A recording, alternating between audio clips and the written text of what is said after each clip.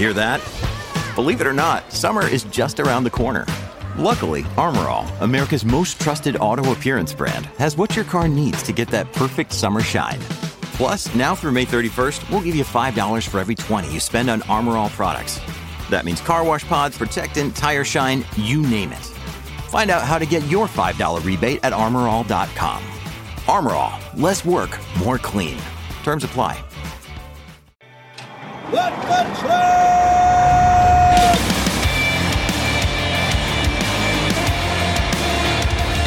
You are listening to What the Truck. Are you ready to truck it? Welcome to your Nooner with Dooner and Gonzo today. What's up, man? What's going on, man? I'm glad to be here. He texted Gonzo over here. He texted me over the weekend. I don't know if you're familiar with this guy. He's a madman. He drives his motorcycle like all the way down from Cincinnati to here. That's a short drive. That's a short drive.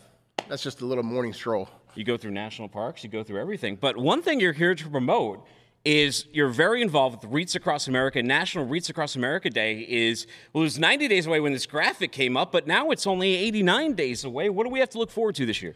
Well, I mean, REITs Across America, when I first ran into it, was about 2007, 2008, a couple years after I got out of the service. I think they've been doing this since about the mid-90s.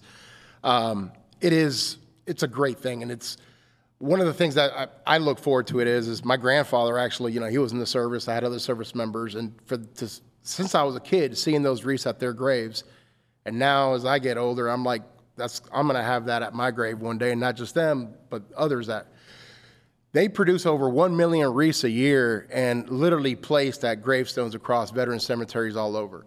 And if you know of a veteran cemetery that's currently not getting it, you can reach out to Wreaths Across America and you can coordinate so that cemetery with veterans can start getting wreaths as well too. So great organization, great little piece that they've got.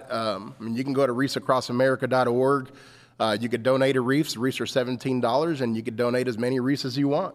Hey, what a hell of a cause. And this year I understand you're going to ride your motorcycle with a wreath attached to it to help promote this. Well, that's something, their main location's up in Maine, and they go down to Arlington Cemetery every single year. They leave out around the 9th or 10th of the month of December, and then they arrive that Wreaths Across America Saturday, which is always the Saturday before Christmas.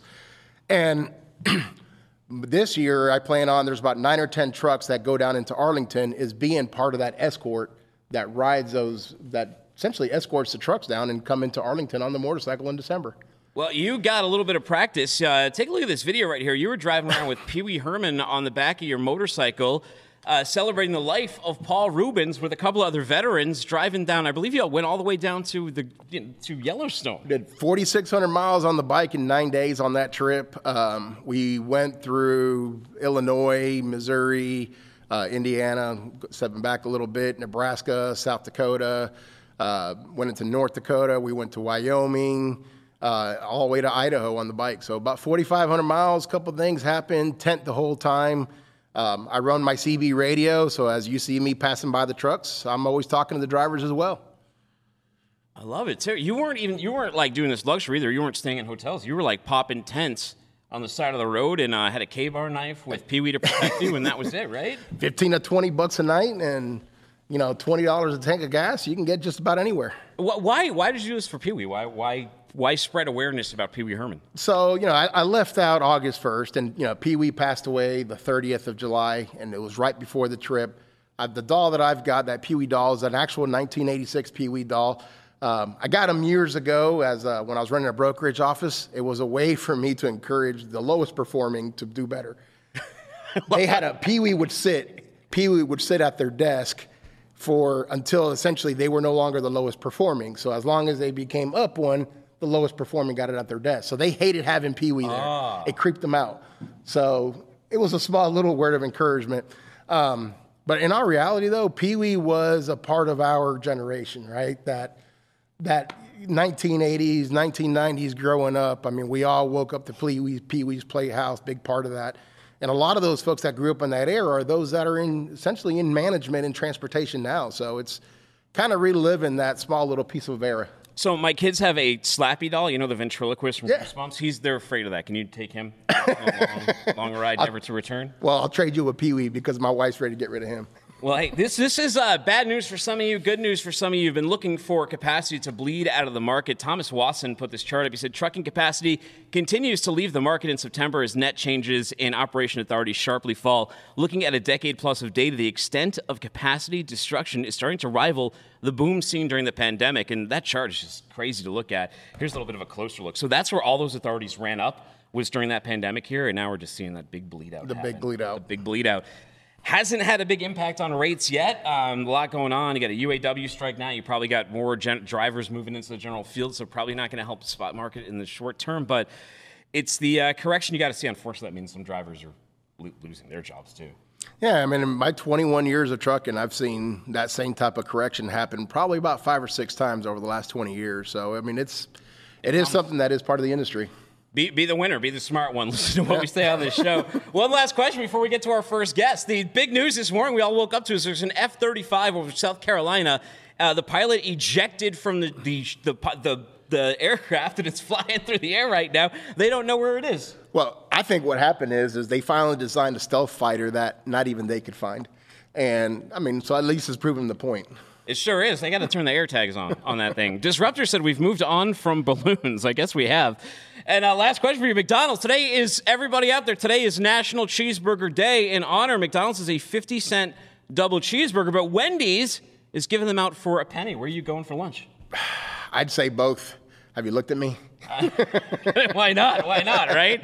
Not often you're getting deals like that. Well, on the show today, we've got a ton of great guests. We're joined in studio, obviously, by F2F Transport, Chris Gonzalez, helping us co-host the show today. Life at sea can be grueling. We've got G-Captain founder John Conrad 5. He's going to tell us what the sacrifices seafarers make that keep the world's freight economy moving.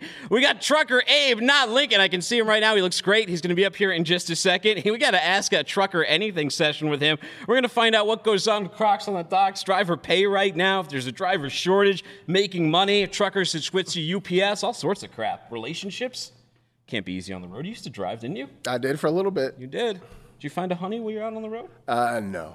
No? Too tough a life? I think he may have. Load Secure Systems Victor Lewis is here. We're going to find out. Yeah. He's a founder. We'll find out all about his company. Plus, FreightTech 100 is announced. We got capacity bleeding out, some rate the strap work, robots getting licked, CEO robots, and way more. So let's tip the band, then we'll talk to Abe. No ride, no app, no problem. With Uber Central and Uber for Business, you can help your drivers get where they need to go after dropping off the trailer.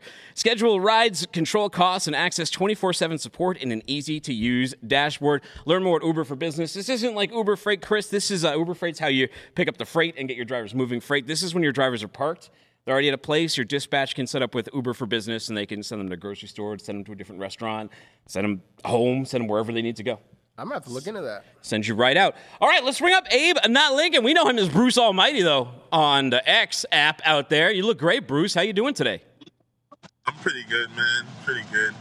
Enjoying a little bit of home time. Yeah. How long you off the road for to soak it all in? I was on for a couple of days. I'm headed back later on today. Ooh, where you got to go? I don't know yet. Still waiting for them to book something. Yeah. What's life like on the road right now? We hear so much stuff on this show. It sounds like a war zone out there, but how you hanging in there? I'm just trying to remain positive and just keep hoping for the best. Like every they say peak season's around the corner, so I'm hoping it tries to peak around and do a little something, but it's just been trying to remain positive. Chris, any advice for drivers hoping for the best out there? Just like everything that goes down, and everything does come up too. So, like I said earlier, I mean, in 20-something years in transportation, I've seen some of the real big lows, and I've seen some of the real big highs. When the lows happen, hang in there, tight. You're going to have to work probably a little bit more than you normally would, and save up as much as you can. So when those times do come around, build up more capital and always get ready for it. But always expect about a 3 to 5 year cycle in trucking. It's typically about normal. Yeah, I've been driving since 2015, so this is like, I remember the dip in 2018, and this one is a little worse, but I mean, this will be my second go around, so I'm hoping it picks up again. Yeah, and I think that 2018, 2019 was really disrupted by COVID. It should have kept dipping, but COVID kind of really disrupted the market there for a while, correct? Yeah, reset the whole market.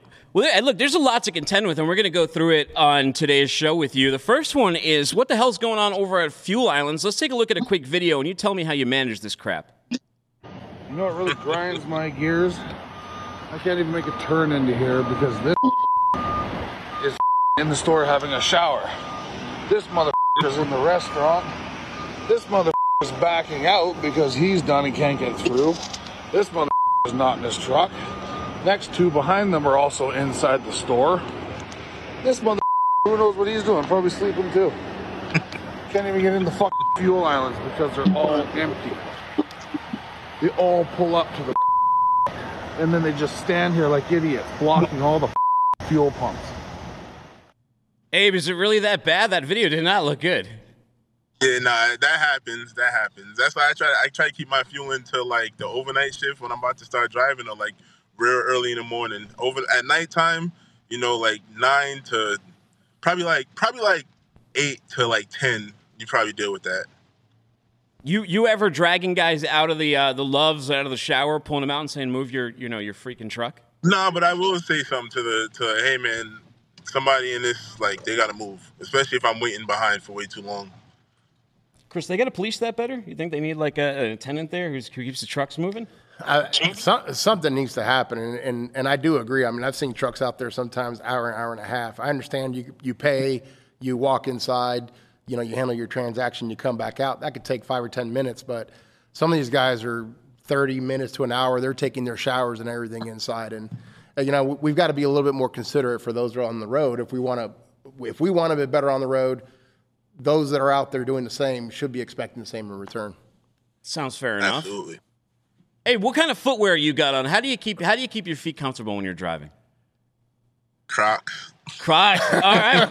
I got some awful news for you. And by the way, I was like anti-Crocs until my kids, like, because you see them on your kids all the time, and like I realized how easy they were to clean. I'm like, I should at least get some of these to mow the lawn. I was in the outlet, and then next thing I know, I was like $50 deep in gibbets and stuff. Be careful, people. You talk about expensive hobbies. Crocs can get expensive. But look, this dock right here, effective on Halloween of last year, this company said no more docks, said all drivers must have the following PPP inside the plant. They need glasses and safety glasses, a sleeve shirt. No more, you can't show your guns anymore, Abe. You got to wear long pants, closed-toed shoes, and Crocs cannot be worn on the dock anymore. Is this an outrage? No, I mean, it makes sense. There's certain places that you go to that to put on your sneakers or something. But, like, for the most part, like, during the drive, I have, like, my driving shoes, and then I have my shoes when I'm, going into shippers and things like that. But that makes sense because sometimes when you're going to, like, the paper factories or, like, or the can factories, the aluminum factories, you need to put some, reputable shoes on. You shame other drivers. You like to take pictures. Like some drivers do this. They'll take a picture of a guy walking in his flip-flops and they'll put him on blast on Twitter. Nah. You gotta do but I will start shaming people at the fuel island. Yeah, you gotta shame at the fuel island. Well, how about some praise? You always hear so much about relationships on the road, how tough they can be. You post often about relationships. How do you get a girl or a guy when you're a driver? You gotta. It takes a lot of patience, man. Especially you gotta be forthcoming. Like one thing I'm forthcoming. I always make a joke when I say like dating me is like dating your period. I'm only around once a month. But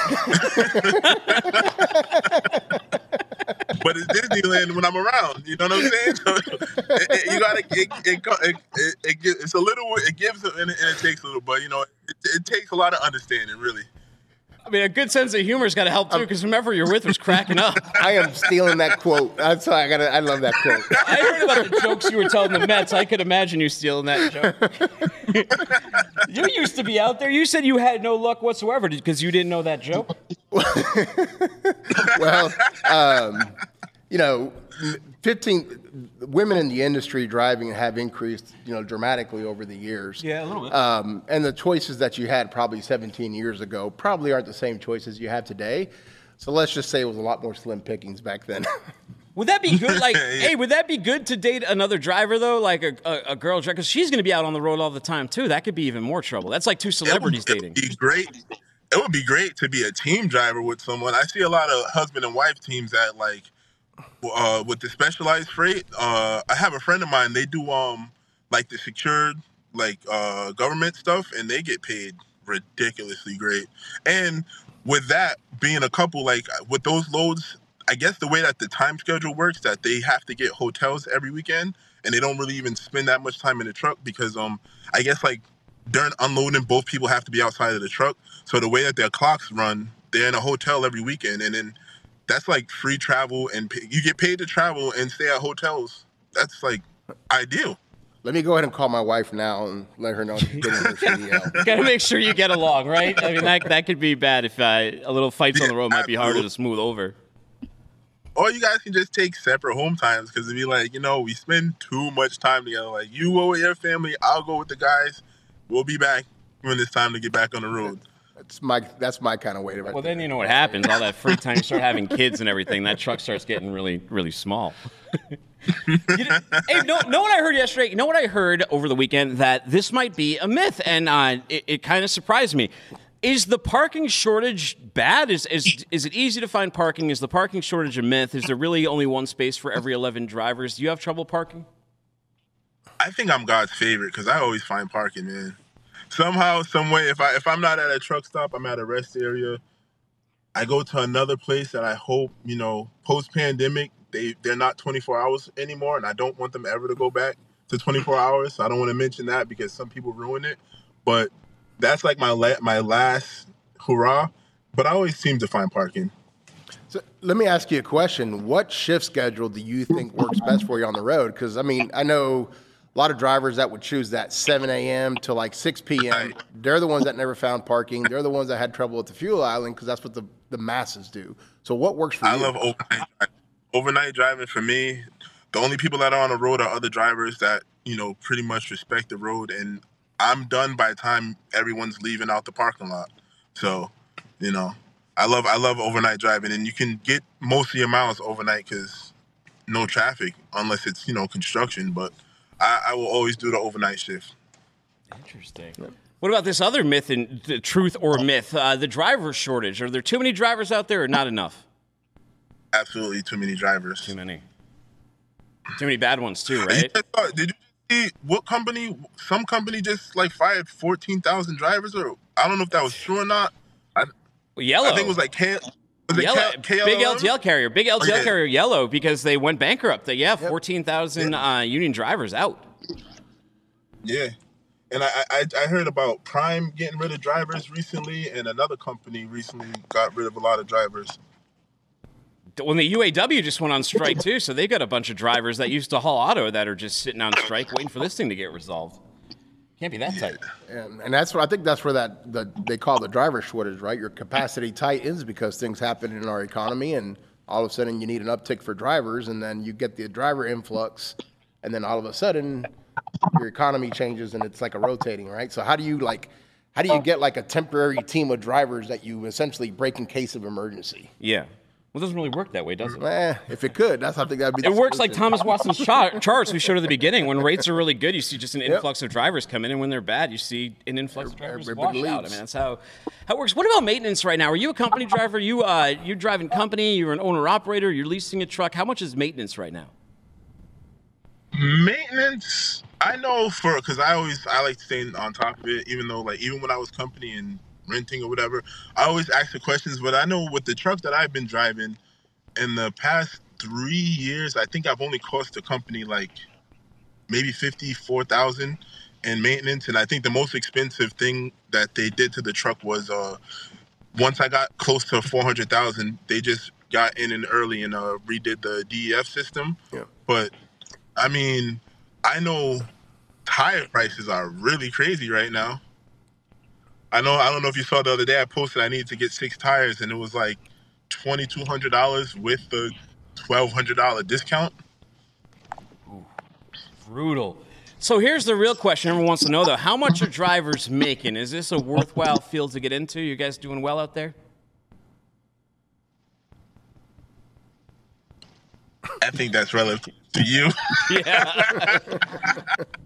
It ain't like last year, I say that. Nothing like last year, the year before, but I mean, it's not as great as it was. Not as great. Tough racket. Yeah, I think we need a little more time for things to bounce back for it to be, exciting. You're dead set on becoming a driver. You got no experience. Just go company right now. Yeah. Yeah, you're company's the way. I think that's a good decision. I think that's a really good metric for anyone, right? Always start off as a company driver, learn the P&Ls, learn the metrics, how to run it, and then get your own equipment after that. Yeah, that got us to where we are with trucking right now. With after the pandemic, everyone jumping in, being straight owner operators, and not knowing the market or how to run efficiently. And everyone, in the game right now, it's, everyone's chasing the bottom and people were going too low. And now people really have no incentive to pay correctly if someone's going to do it regardless. Have you thought about spinning up any side hustles? For example, Coach Deion Sanders, he sold $1.2 million worth of his sunglasses over the weekend because Colorado State's coach called him out for wearing it during interviews, and then he ended up selling a whole bunch of them. Yeah, I'm thinking about finally starting a YouTube channel. Finally started one? You've got to move some weight? What's going to be your YouTube channel name? Probably the same as here. I think I'm going to try to start my fitness journey and just cataloging it online with like trucker-friendly fitness stuff. That's actually really good to hear. I mean, I know there's been a lot of fitness pushes in the trucking industry, but that was normally one of the big things that would get folks out of trucking was health issues, right? Sure. Concerns. And if you can tend to market yourself to other trucking companies, they're always looking for someone to sort of like lead that kind of thing. How about this? Have you thought, so UPS, right? We all heard about that contract. It's causing all this labor strife. It's causing all these protests and these pickets and everything. Have you thought about applying to UPS? Cool. What did you say? I'm sorry. Have you thought about a UPS, man? They're putting some good money out there. Have you thought about applying there? I was doing the application the other day. Oh, wow. It works. $160,000. How do you it's hard to find drivers. No, it's not. Just offer $125,000 plus, right? That's not that hard. To be home, I mean, to make that kind of money and be home, you can't really beat that. Yeah. Well, Abe, where do you think the F-35 is? Where do you think that's flying around right now? Is that the plane missing? Yeah, that's the missing jet. Got any theories? Probably the same place those balloons came from. Secret base, the secret PSYOP base. What else is going on in the news they don't want us to know about, Abe? What are they distracting us from with this F-35? I would like to know what's really happening out there. Well, I'm not going to distract you from this. Hey, before I let you go, I got to let you know, today is National Cheeseburger Day. So if you go to McDonald's, you can get a double cheeseburger for 50 cents. Or at Wendy's, you can get a cheeseburger for a penny. Which one are you going to this afternoon?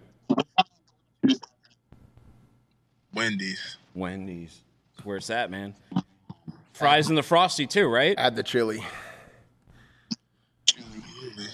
Absolutely. Well, Abe, thank you so much for your time today. I know you're about to get back on the road to drive. How do people find you, though, if they want to follow your trucking journey? Twitter, Bruce Almighty. Look him up. If you follow me, you'll see me retweet him frequently. Hey, it was great to meet you. It was great talk in person. Take care. Good times out there. I liked his relationship advice.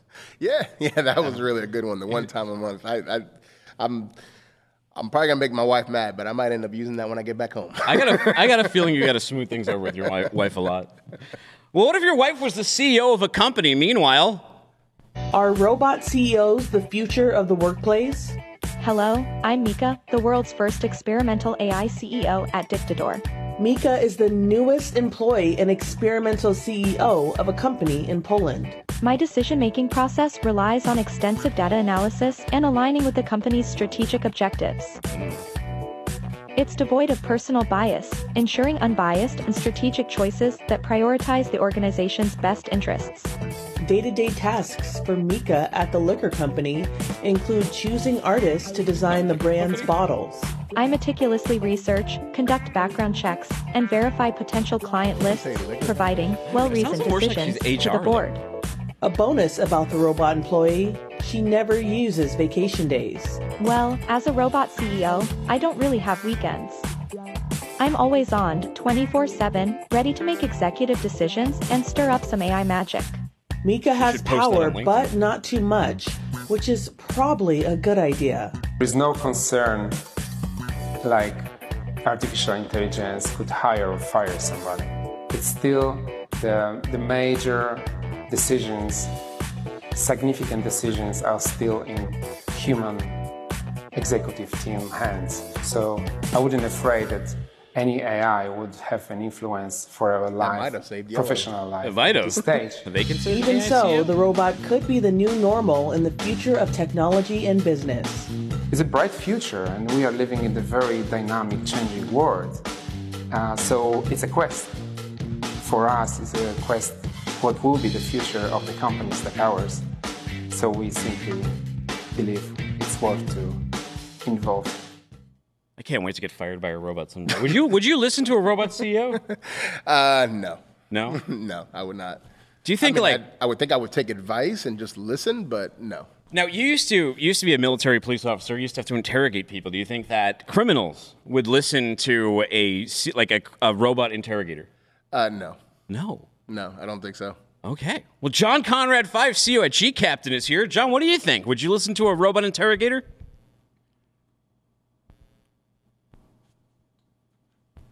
Oh, we got him on mute. Can you guys unmute John so I can hear him? John, you're on mute, sir. Or the back has you muted. They say you muted yourself, John. Let's see here. Let's unmute Johnny. I bet a robot CEO could unmute Johnny. Let's see. Guys, get his audio back up for him. I got to talk to you about that robot CEO. Now,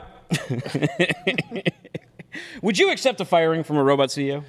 No, I don't think I would. No. No, you would not. I don't think I'd work for a company with a robot CEO. What do we got on elsewhere? Oh, is John back? John, are you unmuted? Hello, can you hear me? Yes, you sound awesome now. You sound fantastic. All right, great. What do you think about those robot CEOs? Do you think you'd replace yourself at G-Captain with a robot? I would love to replace myself so I could go to the beach, hang out, have a martini, not have to work every day. I'm all for the CEO replacement at G-Captain. How do we arrange that?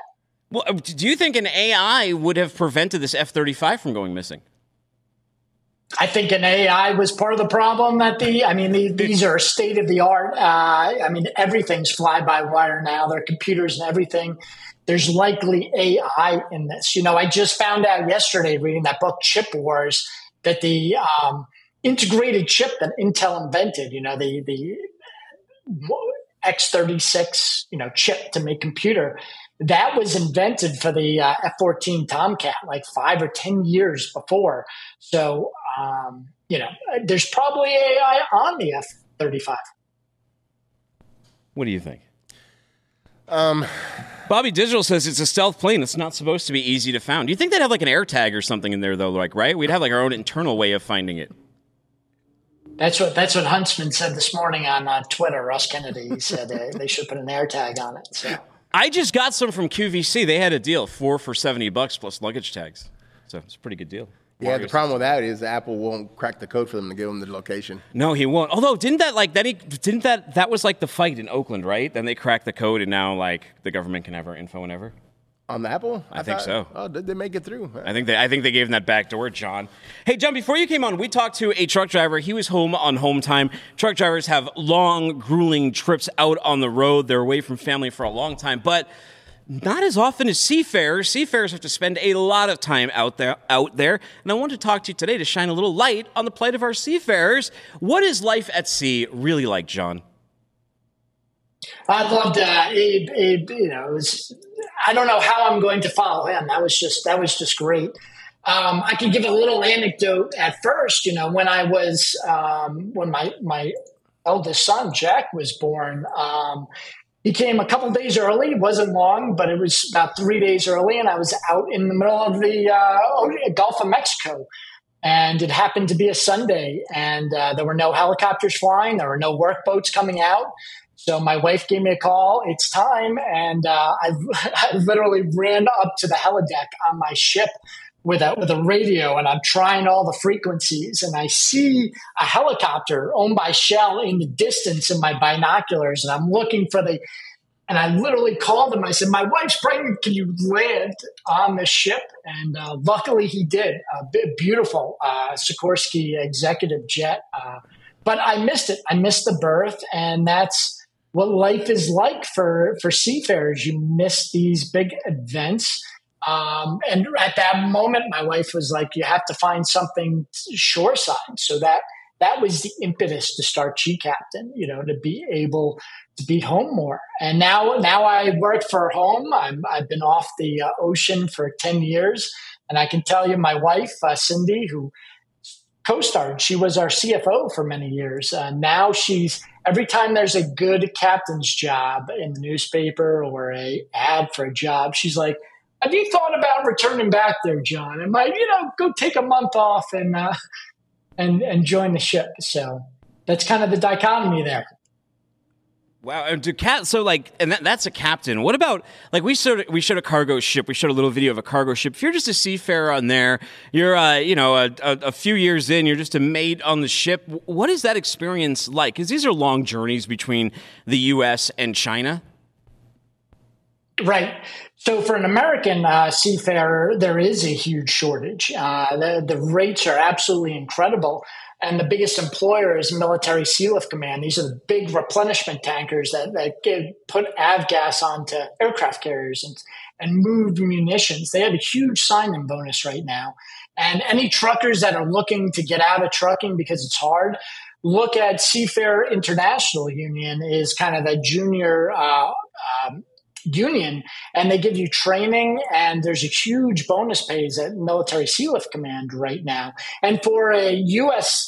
sailor, it's usually you do 3 months on and then 3 months off. So you have 6 months vacation, which is fabulous. But that's because of these strong unions protecting maritime wages and maritime way of life. But there are only 80 ships left in the U.S. Merchant Marine that are traveling internationally. And because these ships are so efficient now, you don't get much port time. Part of the reason I joined the Merchant Marine is because guys used to, on these old cargo ships, they'd pull into port and it would take a week to offload. Well, you get off the ship and you're spending a week in the port around the world. Now the turnover in these container ships can be under a day, sometimes 12 hours. So you don't really get the opportunity to get off the ship. And most of these ships are not American ships. Most of them are manned by the Philippines is the largest contingent, followed by China, Russia, Ukraine, India, and these guys don't get paid very well on the shipping companies look for the lowest cost labor, and some of these guys ship out for 6 to 9 months and then may only get a week or two off. So considering that 90% of everything we get comes from these ships, and 99% of these mariners come from are on flag of convenience, non-union ships without many rights or protections. Some of them get paid way less than American minimum wage, and they're out there for months at a time. It's really tough life for the families and for the seafarers themselves. You thinking of going out to sea, Chris? No, but I tell you what, I've got 7 kids, and some of them that haven't found their career yet. What does a career path look like for somebody coming into it? Career path's excellent. So in the military, you're familiar with officers and enlisted. In the Merchant Marine, we have the same thing, but it's officers, and we call them unlicensed. So if you don't have to go to college, you don't have to do anything. You can start as a unlicensed, similar to enlisted. You join up with Seafarers International Union. You go to their academy, Piney Point. It's like a trade school, and they get you the basic training you need. You need basic firefighting training, basic survival, how to live in a lifeboat, whatever. And then you get on as an ordinary seaman. And as you move up to able-bodied seaman, and then potentially to a bosun, or work in the engine room, or you can be a cook, a chef. Those are your 3 opportunities. And then you can study for your license exam and jump over to the officers union, where the pay is really excellent. That's one opportunity. It's called going through the hawse pipe to get up to captain that way. A lot of guys do it, but it takes some self-motivation. The other way is to go to one of our maritime academies. There are 6 state academies where you get in-state tuition, and you go to the academy. It's a state college. I went to New York Maritime College, and it's just like a state college, but in the summers, instead of getting a time home, you all get on the training ship. And actually, New York's brand new training ship is arriving today. They're having a big party on Friday if you can come up.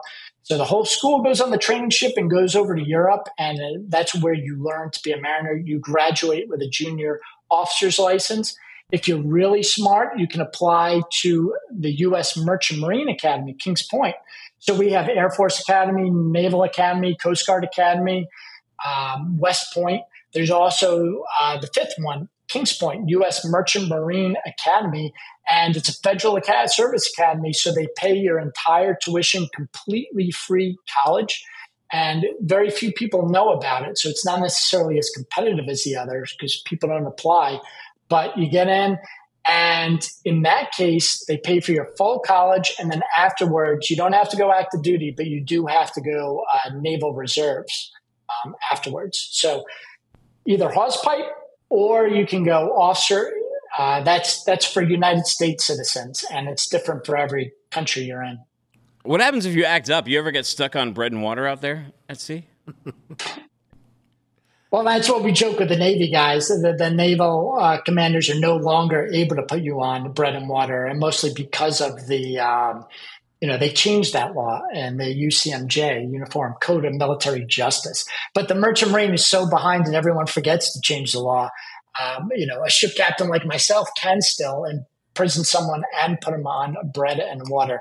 I've never had to do that. I've kind of worked for the high-spec ships where we have helicopter service. So if there was a guy really did something illegal or caused a real problem, we'd bring a helicopter out and send them ashore. But for those long international voyages, it still does happen because that helicopter can only go out 300 miles. So if you're underway, there's no police to call. There's no fire department. You can't send a helicopter out into the middle of the ocean. There's no doctors. You are the 911 service, and you have to deal with all of that on board ship. I would rather be a security on the boat. Yeah. I want to fight off pirates. Do you? What kind of security do they have for that? Do they have guys like Chris on there? Yeah. So, it used to be that a merchant marine was armed, especially after World War II, and we carried guns on board. If you're on a military contract, you may have small arms, and you had to take small arms training to kind of repel pirates. But commercial ships had no arms. It was kind of banned in the industry for many years. And then you had Captain Phillips and the Somali pirates. And they tried every way to defeat this problem, and everything failed. That's why it lasted so long. So finally, they decided that weapons can be on board ship, but only in these pirate areas. So when you're approaching Somalia, you'll bring in a boarding party of usually former military guys who will bring weapons on board just for that dangerous section of the voyage. And then when you're out of the piracy areas, they'll disembark and bring their weapons off with them. Ooh, I took my kids out in Hilton Head a couple weeks ago. We took a little harbor cruise, and some pirates attacked us. But we got to shoot them with the hoses, like the water can. You guys have the water? You ever shot anyone with one of those water cannons? I've never shot someone with the water cannon, but we definitely make them available. That's part of your piracy thing is you string them over the side and you run those fire hoses at when you see the pirate boat, you turn it on to make it more difficult for the guys climbing up the grappling hook. What happens when something goes wrong? So, like, for example, our buddy Sal, he'd been covering that car fire. There had been a couple ro-ro vessel car fires that had happened. That looked really devastating. Obviously, if you're on that ship, you got to get off. What happens when something goes bad out there? Well, you're your own fire department, police department. You have to do everything on board.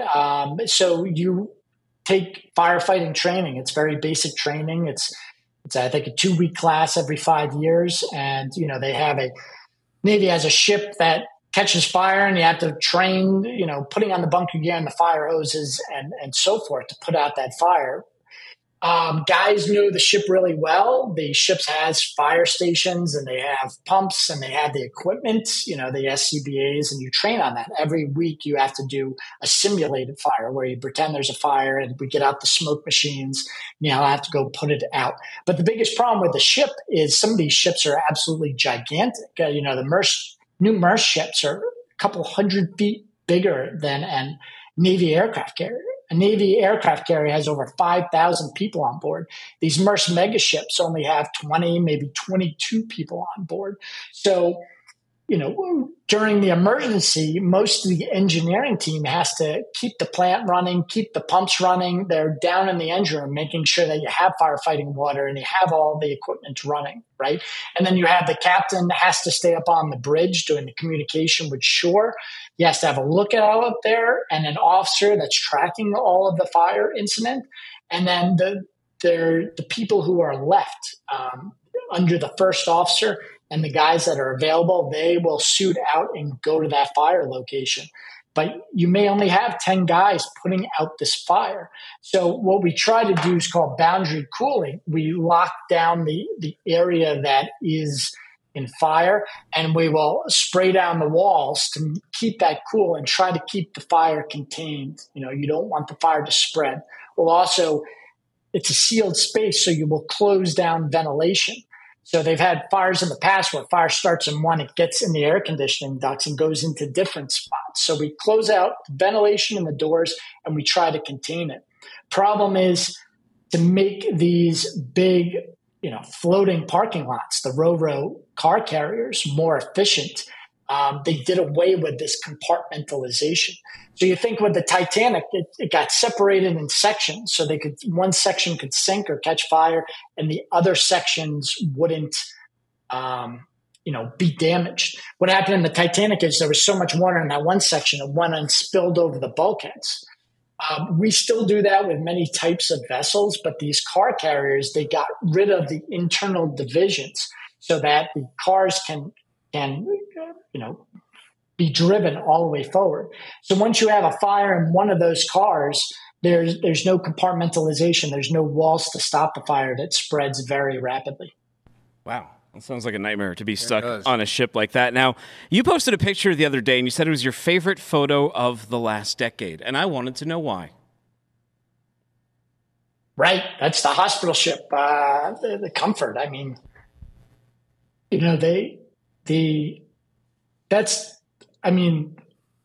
I'm choking up a little bit here, Dune, yeah. But, that's the vessel of hope, right? I mean, we talk about the Navy warships and protecting against pirates, protecting areas, doing warfare stuff. But this is a hospital ship.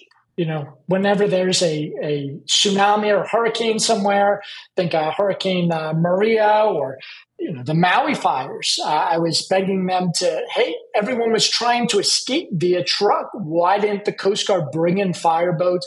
Why didn't they bring in sea lift to get these people out? This ship is our hospital ship. We have the Comfort on the East Coast and the Mercy on the West Coast.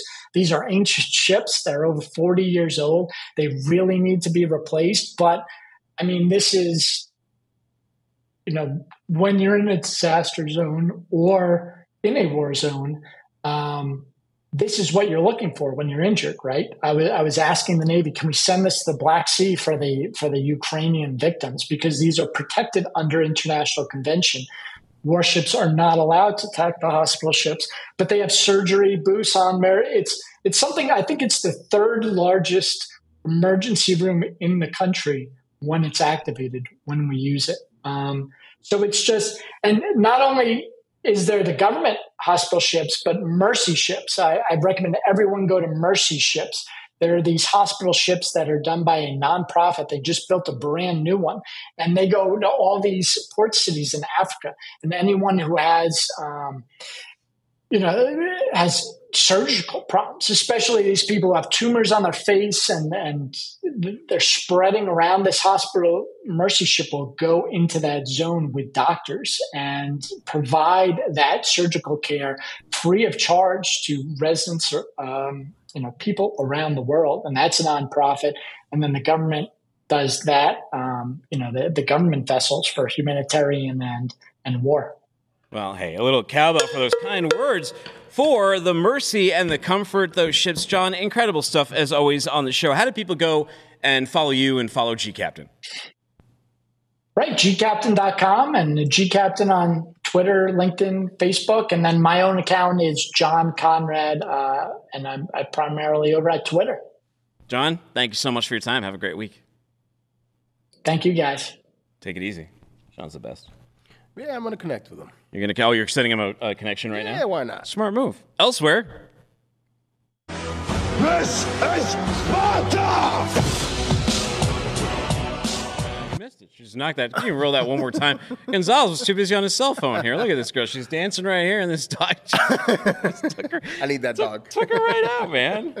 Did I read this? No ride, no app, no problem. With Uber Central on Uber for Business, you can help your drivers get where they need to go after dropping off the trailer.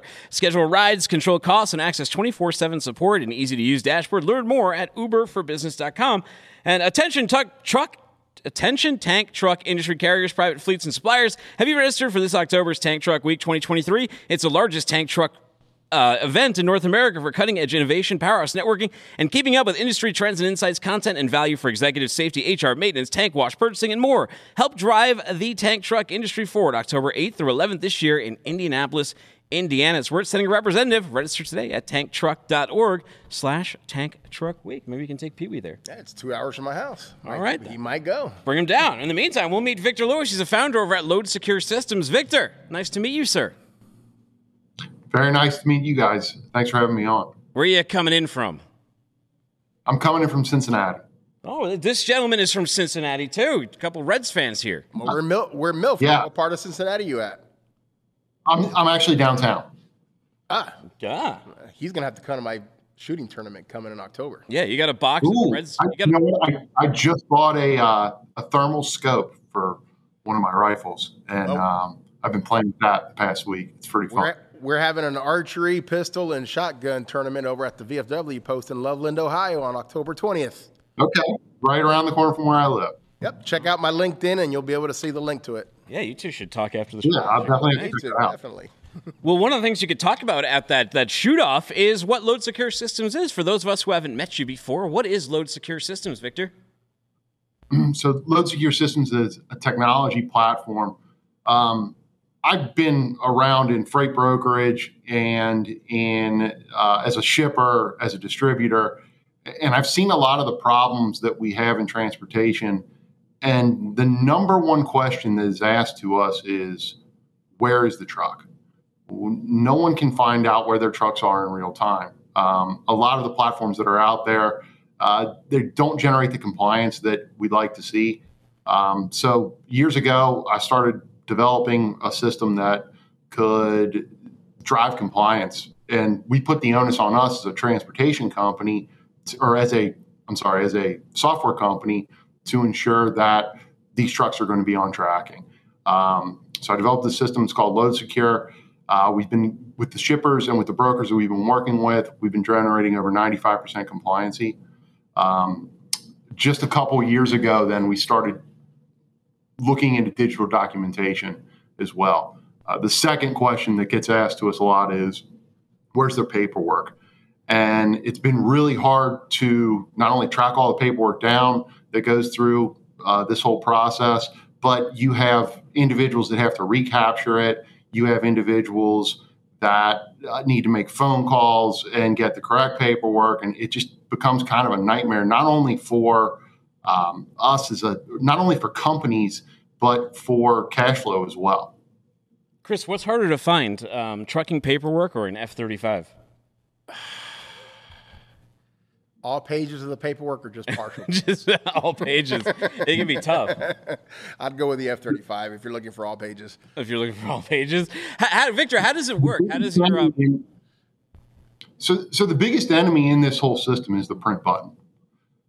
We have a process where shippers will input all their data into a bill of sale. That bill of sale gets transferred into a bill of lading, and then somebody in the transportation department presses the print button. Right when the print button gets pressed, it takes a digital signal and makes it analog. That driver will go sometimes across the country with this paperwork, and then it gets signed on with a scribble. Like, imagine we're seeing $50,000, $100,000 loads getting transacted with a simple scribble. It doesn't make any sense. And what kind of blows my mind in this whole process is, if you've ever bought a property, think about all the paperwork you have to sign. And really, there's no difference in transacting a property in many respects as it is to transporting cargo. Both of them are considered property. So the challenging part was, as when I worked in the brokerage industry, I would see paperwork that would come back to us, and you never know who signed it. You never know when it was signed. And you just always worried that there was insecurity with that. So with the digital documentation process, a carrier goes in, they check in digitally, all of their bill of lading gets pushed to our cell phone app. They go into a delivery, and the receivers are then able to sign for the paperwork digitally.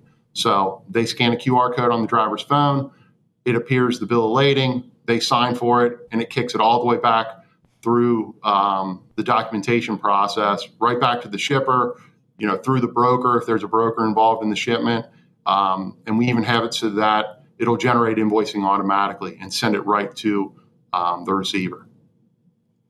So you're the founder of this company. Do you remember the day you were walking around and you're like, we need load secure systems. It's time to start a company. Yes. I was working with a provider. And what happened with the market that a lot of people don't understand is, years ago, you could track someone 3 different ways. You could track via cellular triangulation, you could track via GPS, global positioning satellite, or you could track via cell data. And the problem was, I'd say 4 years ago, the FCC started restricting cellular triangulation. That's how most of the tracking was done on the market, especially on the spot market. I had you find a truck off a load board and get them moving. So the issue was the FCC restricted all that cellular triangulation, and the providers then had to push either to ELDs via satellite or ELDs via cellular data, or cell phone data or a cell phone via cell phone data. So the issue I think a lot of the companies were having on the market is driving compliance, making sure that every single truck is on tracking without any issues. And as my part in working at a freight brokerage and then working for shippers as well, seeing that there are ways to do this, and we have to put the onus on the technology to be simple, to be accurate, to be something that only takes just a few minutes to get on somebody's cell phone.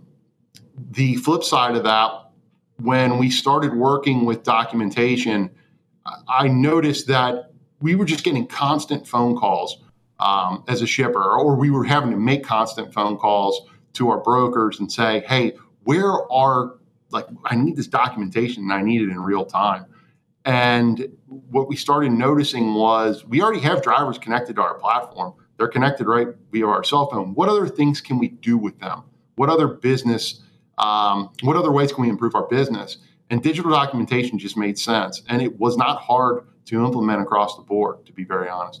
I know, but do you remember the day? Take us inside your head. Do you remember it would have been February of 19, I believe. And yeah, I remember the phone call. It was basically, I'm going to figure this out on my own. That was the end of the phone call. I was getting out of a contract and I said, I'm going to find out a way to do this. And I ventured down a rabbit hole that turned into a business, very honestly. It was not something I anticipated doing, but it's worked out so far so well for us. Chris, what do you think the hardest problem he'll have to solve is? Solving for trucking companies? Yeah, with what he's doing. That's a tough one. Just getting people to even want digital. I think one of the biggest things you have to solve in trucking is just the human aspect. Yeah. It's not so much the tracking and everything else, but it's the guy's got 4 hours left. He'll be there on time. He's got the hours. But what stops him from making a judgment call on stopping earlier and not communicating? I think that's a lot of the solving pieces there, right? Trying to get a little bit smarter of, here's your information. Now, how do I kind of throw in some human judgment into that?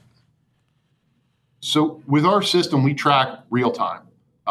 It's a proprietary system that we very rarely have drivers disconnect from tracking once they are on tracking.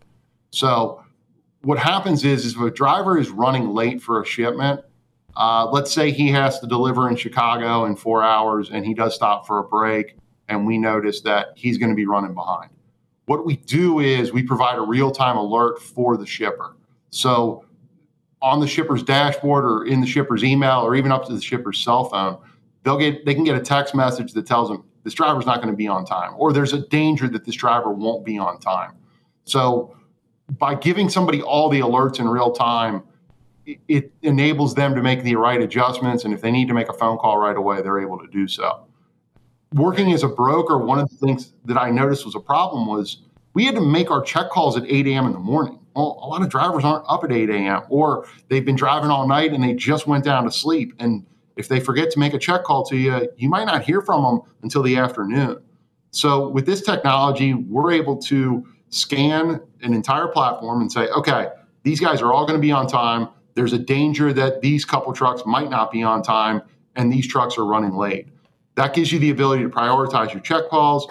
It gives you the ability to kind of organize your day better. Victor, very cool, very cool. We're a little short on time. How would people go out and learn more about this? How do they get a demo and how do they see what y'all do? Yeah, you can check us out at loadsecure.com or give us a call at 888-304-3530. Victor, thank you so much for your time today. Take care, buddy. Keep tracking that load.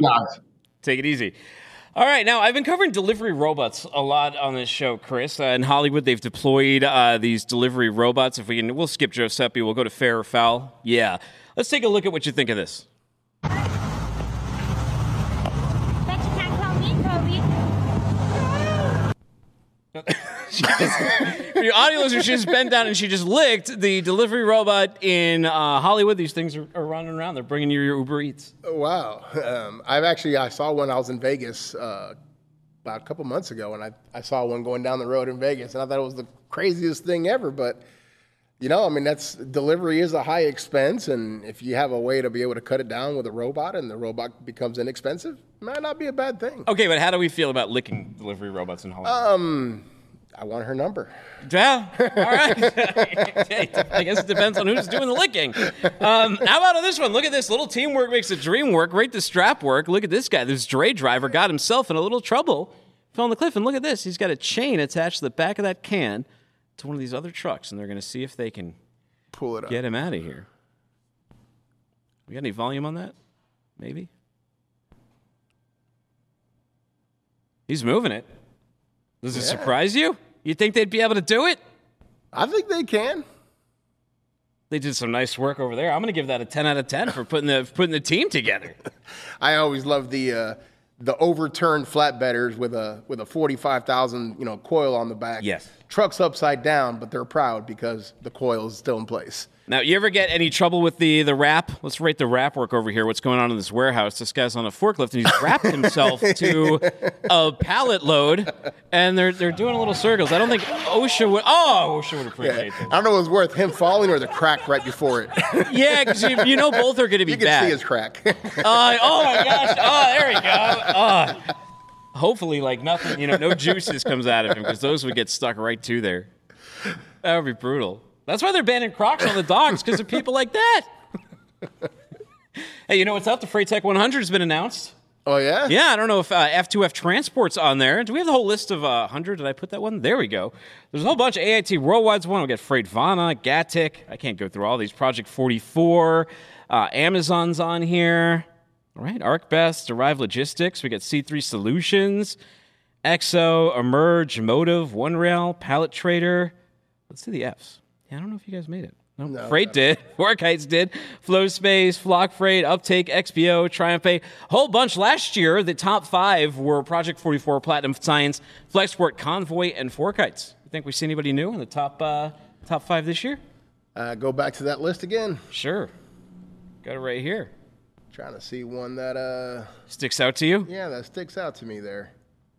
That robotics, obviously, we're going down that. We're going down that with the CEOs? The CEOs and everything? Well, hey, we're just about out of time. You can go get that whole article on freightways.com. You can make your own decisions, and can you vote? I'm not sure if you can vote on the Freight Tech 25. I'm not a voter, but maybe you good people. I'm not sure. Go to freightways.com, find out. Where do people find you? They can find me on basically my LinkedIn page at Chris Gonzalez. They can find me at f2f.com, Max Trans Logistics, and if you're a broker interesting, you can go to careers.mtllogistics.com. Hey, and you can find me on Twitter at Timothy Dooner. Find the show wherever you get your podcast. Just look up What the Truck, or find us on Freightways YouTube channel. Take care. Don't be a stranger. Thank you for your time today, Chris.